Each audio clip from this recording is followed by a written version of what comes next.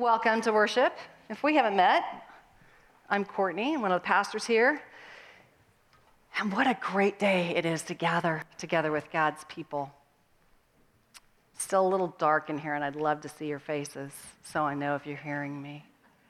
In fact, after I preach, I learned a lesson from the first pastor I worked with, the first lead pastor. He said, I actually don't want people to tell me good sermon. I'm not trying to preach a good sermon. I want to make sure they heard me. So he would say to us, if God had a word for you today, you just say, I heard you. God was at work through you. I heard you. So I like that. Anybody else like that? Yeah. God is here. Amen? God has gone ahead of us. If you've been with us the last many weeks, you know that Ben and Jeff have been preaching this amazing series. Some hard things we've been talking about, right? The world, the flesh, and the devil. Come on, the devil, right? And they've taken us through 37 different passages to talk about the ways in which the world, the flesh, and the devil are at work against us. And the first Sunday, if you were here, Jeff kept saying to us, I'm going to give you a lot of hard things, a lot of hard news, and when you just can't take anymore, I need someone to say, where's the good news? Do you have some good news? Anybody remember that? Yeah, I needed the good news. Guess what? Today's the last day in the series, and all I've got is good news. Wasn't that nice of them to let me do this? I think so. It seems clear that the enemy of our souls is intent, and we don't have to be afraid. That's the good news. God loves us, my brothers and sisters. We have been using this phrase from our interpretation of John Mark Comer's phrase. It is this: the devil's strategy is this, to give us deceitful ideas that play to our disordered desires that are normalized in a sinful society. That's the framework we've used. Jeff brought us this phrase from Ignatius of Loyola, and it was super helpful for me. Ignatius of Loyola said this: sin is unwillingness to trust that what God wants for me is only my deepest happiness. The devil is the enemy of my soul. God is the lover of my soul. I trust that. Do you trust that today? I need to grow in my trust of God as the lover of my soul. My trust that God wants good things for me and good things for this world. In the book of James, chapter 4, verses 7 and 8, we read this: Submit yourselves then to God, resist the devil, and he will flee from you. Draw near to God, and he will draw near to you. Now, when I first read that in the past couple of weeks in preparation, of course I've read it lots of other times in my lifetime, I'm like, what does that mean, God draws near to me? And I have to say, my impression was sort of like this namby-pamby God going, oh, hi, Courtney, I'm drawing near to you. Like, we don't use, when do you say that to your children? I'll draw near to you tomorrow night for dinner. We don't talk like that. So I looked at a different translation from the Message version. Listen to this. So let God work his will in you, yell a loud no to the devil, and watch him make himself scarce. Say a quiet yes to God, and he'll be there in no time. Okay, I can work with that God who will be there in no time. Not who slowly is drawing near to me, but who is ever present. If I will turn and look at God's face. Place my trust in God. We are invited to place our trust in God, draw near to God, and embrace God's ever-present nearness. Place and embrace. You know, God promises God's presence to us throughout the entire testimony of the Old and the New Testaments in the Bible. If God promises this, what gets in our way? What keeps me from trusting God's presence? Well, lots of things, honestly. But I would say this, primarily knowing and acknowledging my own need. Simply put, we forget that we need God. We think in our daily lives, I can do it myself. The world distracts us. Again, Old and New Testament. The psalmist in Psalm 42 talks about his need for God. Just listen, if you're willing, close your eyes and listen to the psalmist's words. I need you, Lord. As the deer pants for streams of water, my soul thirsts for God, the living God. When can I go and meet God? My tears have been my food day and night, while people say to me all day long, where is your God? These things I remember as I pour out my soul, how I used to go to the house of God, under the protection of the Mighty One, with shouts of joy and praise among the festive throng. Do you see that? We're called to community. And then the psalmist asks his own soul a question. Why? Why, my soul, are you downcast? Why so disturbed within me?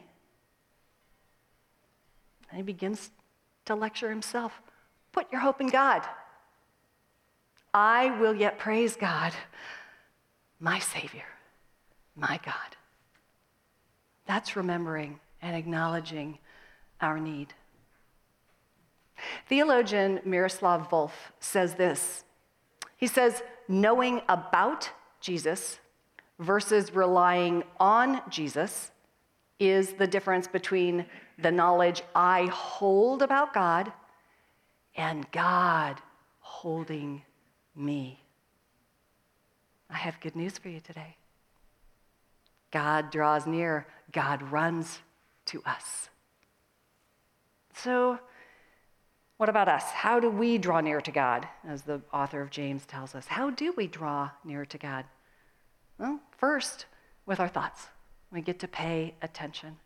We get to acknowledge them and shape them. Ben reminded us by preaching part of Romans 12, 1 and 2. Therefore, I urge you, brothers and sisters, in view of God's mercy, to offer your bodies as a living sacrifice, holy and pleasing to God. This is your true and proper worship. Now, here's the bit about the world. Do not conform to the pattern of this world, but be transformed by the renewing of your mind. Acknowledge your need. Then you'll be able to test and approve God's will, his good, pleasing, and perfect will. One more time, the Message version for me is helpful because I'm a practical girl, and it's practical contemporary language. So listen and see if this resonates with you too. So here's what I want you to do. God helping you, you take your everyday, ordinary life, you're sleeping, eating, going to work, and walking around life, and place it before God as an offering. Embracing what God does for you is the best thing you can do for him. Don't become so well adjusted to the culture that you want to fit into it without even thinking, without remembering, I would add, whose you are. Instead, fix your attention on God. You'll be changed from the inside out. You'll readily recognize what he wants from you and quickly respond to it. Unlike the culture around you, always dragging you down to its level of immaturity, God brings out the best in you, develops well-formed maturity in you. Anybody else want to be well-formed by God? Amen? Place your life before God as an offering. Embrace what God does for you. Place and embrace. Be held by God and embrace God in return. Well, we got to start all the way back at the beginning, which is to know our habits. I have to know, first of all, what am I doing? What's leading me down the path of the world? So what, S-O, and so what, S-O-W. Look at this quote. Sow a thought and you reap an action. Sow an action and you reap a habit. Sow a habit and you reap character. Sow character and you reap a destiny. Who said that? I don't know. It was attributed to Ralph Waldo Emerson, Warren Wiersbe, and Warren J. Wolf, so all their names are up there. Whoever said it, they were wise. God is inviting us to displace our fear with trust. Remember, all the way back to Ignatius of Loyola. Do you trust God? What fears do you have? Would you like to invite God to displace those with trusting God is with you moment by moment? In Philippians 4, 8, and 9, we're told what to think on. I love that God is this generous. We don't even have to figure it out. Here's what it says. Finally, brothers and sisters, whatever is true, whatever is noble, whatever is right, whatever is pure, whatever is lovely, whatever is admirable, if anything is excellent or praiseworthy, think about such things. Whatever you have learned or received or heard from me or seen in me, put into practice, and the God of peace will be with you. Now, I can't actually read that without hearing Steve Green in my head. Some of you had kids that were young, like my kids in the early and mid-90s, and Steve Green is a Christian singer who sang like contemporary Christian music, but he was kind enough to put together an album called Hide 'Em in Your Heart. Anybody else listen to that with their kids? Yeah. And so we listened to it nonstop, and I won't invite you to enjoy or / endure Steve Green singing this, but it is how I have this passage memorized in my head because we listen to it over and over in the car. Put the first things of God in your heart and your mind first. Practice. Hear a rephrase of this same passage. Oh, summing it up all, friends. Summing it all up. I'd say you'll do best and live best by filling your minds and meditating on things true, noble, reputable, authentic, compelling, gracious, the best, not the worst, the beautiful, not the ugly, things to praise, not things to curse. Put into practice what you learned from me and what you heard and you saw and you realized. Do that, and God, who makes everything work together, will work you into his most excellent harmonies. The musicians in the room know the difference between dissonance, two notes right next to each other that are not being very good friends, to harmonies, where each one in its place brings about a beautiful sound together. We've heard it time and time again in these passages today. Put it into practice, put it into practice. I used to love the phrase practice makes permanent, and that is true. We're not going to talk about neuroplasticity today, but that is true. So my phrase for 2023, and you can quiz me later in the year if I'm really using it, is practice makes progress. Why? Because there's a long ways to go between practicing and permanence. And I mostly live somewhere in the middle with little tiny increments of progress. And I want to trust God with those little tiny baby steps of progress because they all actually matter. I need to place my trust in God as I work toward that progress and embrace God's love for me all the way through. Pastor and therapist Adam Young says this: we all have hidden persuaders. I love this idea because it's true that each of us has ideas and experiences and feelings from the already written chapters of our lives. And those things, those experiences, they persuade us for good and sometimes not so good. My question for you is, how are those persuaders working for you today? Are they great? Are they God-honoring? Or are you going, yeah, not so much? Well, we get to learn new ways of being. I'm currently taking a class with a couple of theologians, and I'm learning about the Enneagram and family systems and how those integrate in our Christian faith. If you want to talk to me about it later, you'll be sorry you asked because I just love what I'm learning. But what happens when you learn something is you realize, oh, this might be helpful for other people too. So I'm going to teach my homework if that's okay with you. So here we go. The woman who is the Enneagram expert, her nickname is the godmother of Enneagram. She's from West Texas, and she does talk like this, and I really love it. Her name is Suzanne Stabile. She offers this acronym, and it's been so helpful for me, and it is simply the word SNAP.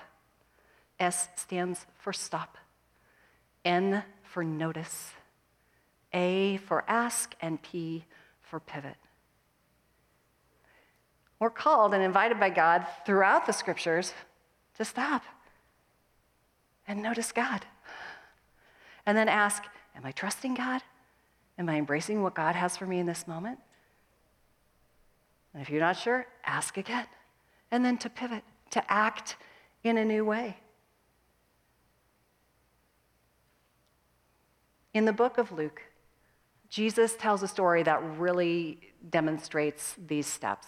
It's a story I imagine most of you know quite well. It's the story of the prodigal. If you look in your Bible, it says the prodigal son. Perhaps as you've heard the story, your view of God or the Father in this story, who's symbolizing God, our Father, has been influenced by traditional classical paintings, maybe like this one. Maybe your image of the Father looks like this. Notice the Son is contrite. They're clearly already on the grounds of the Father's house. That surely is one way to imagine the scene. However, today, I'm going to invite you to envision it anew and a little differently. The story of the prodigal from Luke, my summary. I'm going to ask you to go ahead and change that slide for me, please. Thanks. There was a man who had 2 sons. Sorry, we'll go back to the blank one. There was a man who had 2 sons. Jesus is teaching about this man. Jesus is talking to Pharisees, he's talking to tax collectors, he's talking to sinners. And the Pharisees do not like it so much. Jesus says, there's a man who had 2 sons, and the younger one said, Father, give me my share of the inheritance. Essentially, the child is saying, I want your things, I don't want relationship with you. Ouch. But that's really what he's saying. So the father gives him his share, and off he goes, and he rapidly spends his inheritance. I think we could easily infer, as we read the story, that deceitful ideas, he was convinced that he needed the things of the world more than the relationship with the Father. Deceitful ideas played into his disordered desires to fulfill earthly and physical appetites. And those were normalized by the sinful society he lived in, even without the internet. He thought, if I take the money and run, my life will be better. Well, what happens next? He leaves home, he spends all the money, he lives large, and then you know what? He stops. He stops. And he notices something. He notices that he's feeling empty, and he notices, you know what? This is unsatisfying. My dad's animals eat better than I'm eating right now. And he asks the question, I wonder if I go back, will my father take me? The scripture actually literally says this phrase, he came to his senses. So what does he do? He changes his mind about living out in the world. He pivots, and he goes to his father's house. The story tells us, he says, I'll go to my father. I'll say, I'm sorry, I've sinned. Please take me back. I'll beg him to take me back. He stops, he notices, he asks, he pivots.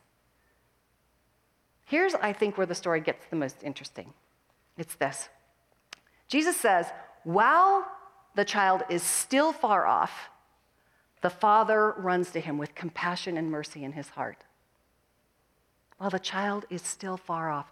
So, not while the child is down on the ground, already contrite, the father becomes compassionate. No, long before that, while he's still far off, but the father sees the child has turned around and is coming toward him, and he runs to him.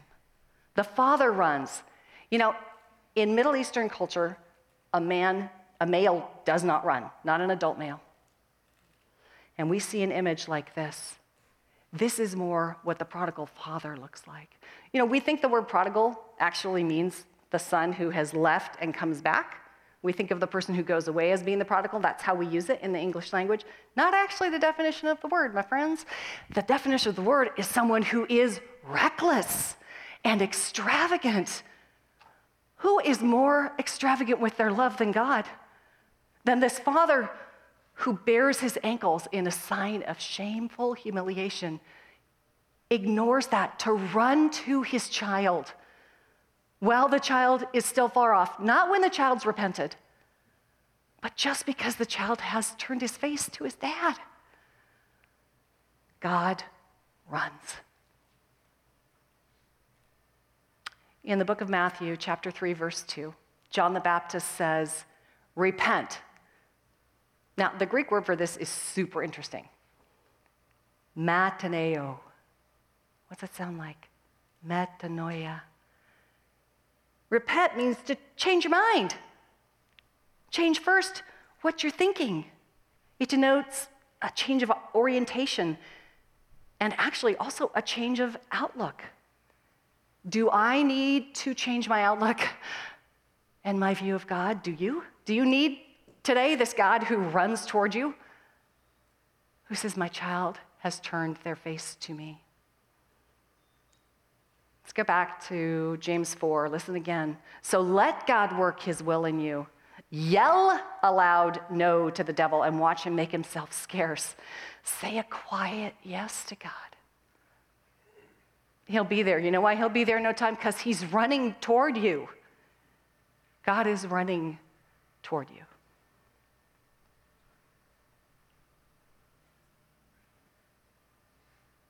We have lots of opportunities in our lives to practice yelling a loud no.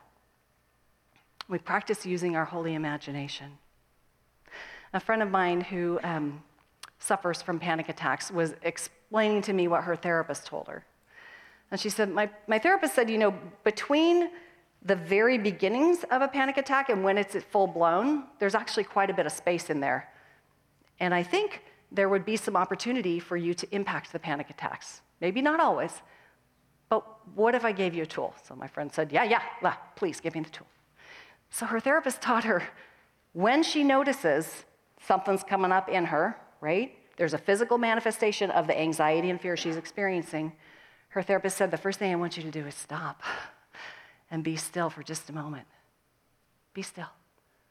And notice the fear. What are you afraid of? Where's that coming from?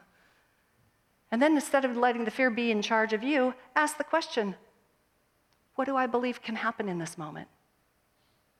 And then ask another question and stay curious until you get to the place where you can say, I believe God is with me. I believe I can trust that God will be with me no matter what happens. And she has a particular image of God sitting with her on the beach that she uses. She says, and then I'm able to pivot. So even while that may not always work, sometimes it does. And I'm reminded that God is with me even in those desperate moments of fear. Friends, I think that's yelling no at the devil. I think that is God drawing near and running toward her. Asking God for the courage to resist and say yes to God. I read part of Psalm 42 for you earlier.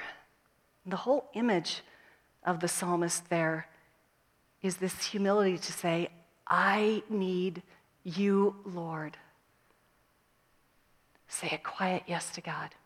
And I have a favorite song that's based on passage Psalm 42. And this week I asked Anna and Michael to go above and beyond all their normal rehearsal. And I asked if they would bring this song for you as an opportunity for us to listen and notice, to stop and notice and ask and pivot.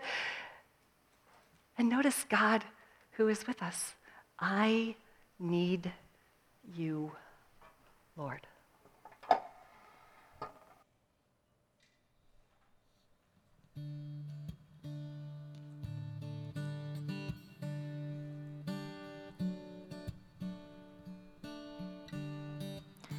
There's a quiet place that gives me peace when I'm alone with you. There's a hiding place. Your spirit's always there when I'm confused. Only you can purify. All this world won't ever satisfy my heart. It cries as the deer pants for the water, so my soul needs you, Lord. When thirsty, God, you're the living water, and my soul needs you, Lord. I need you,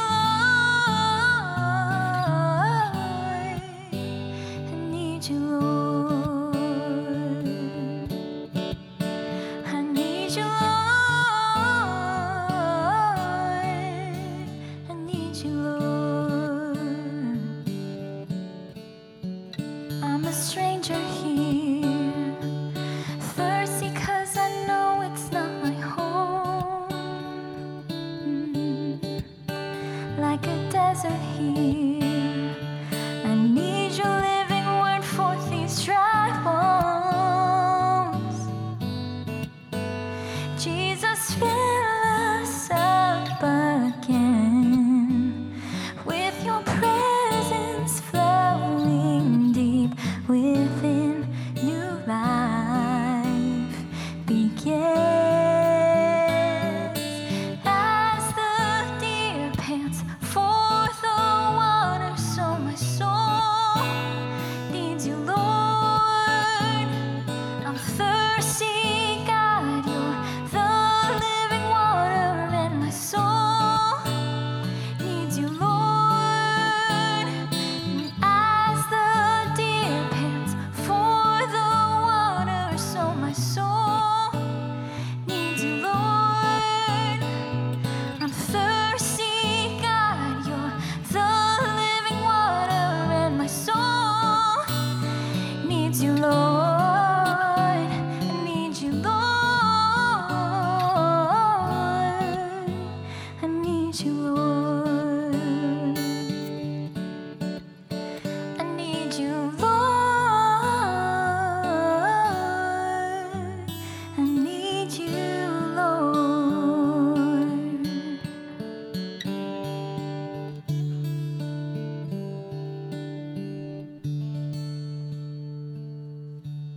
Thank you. Yeah, amen.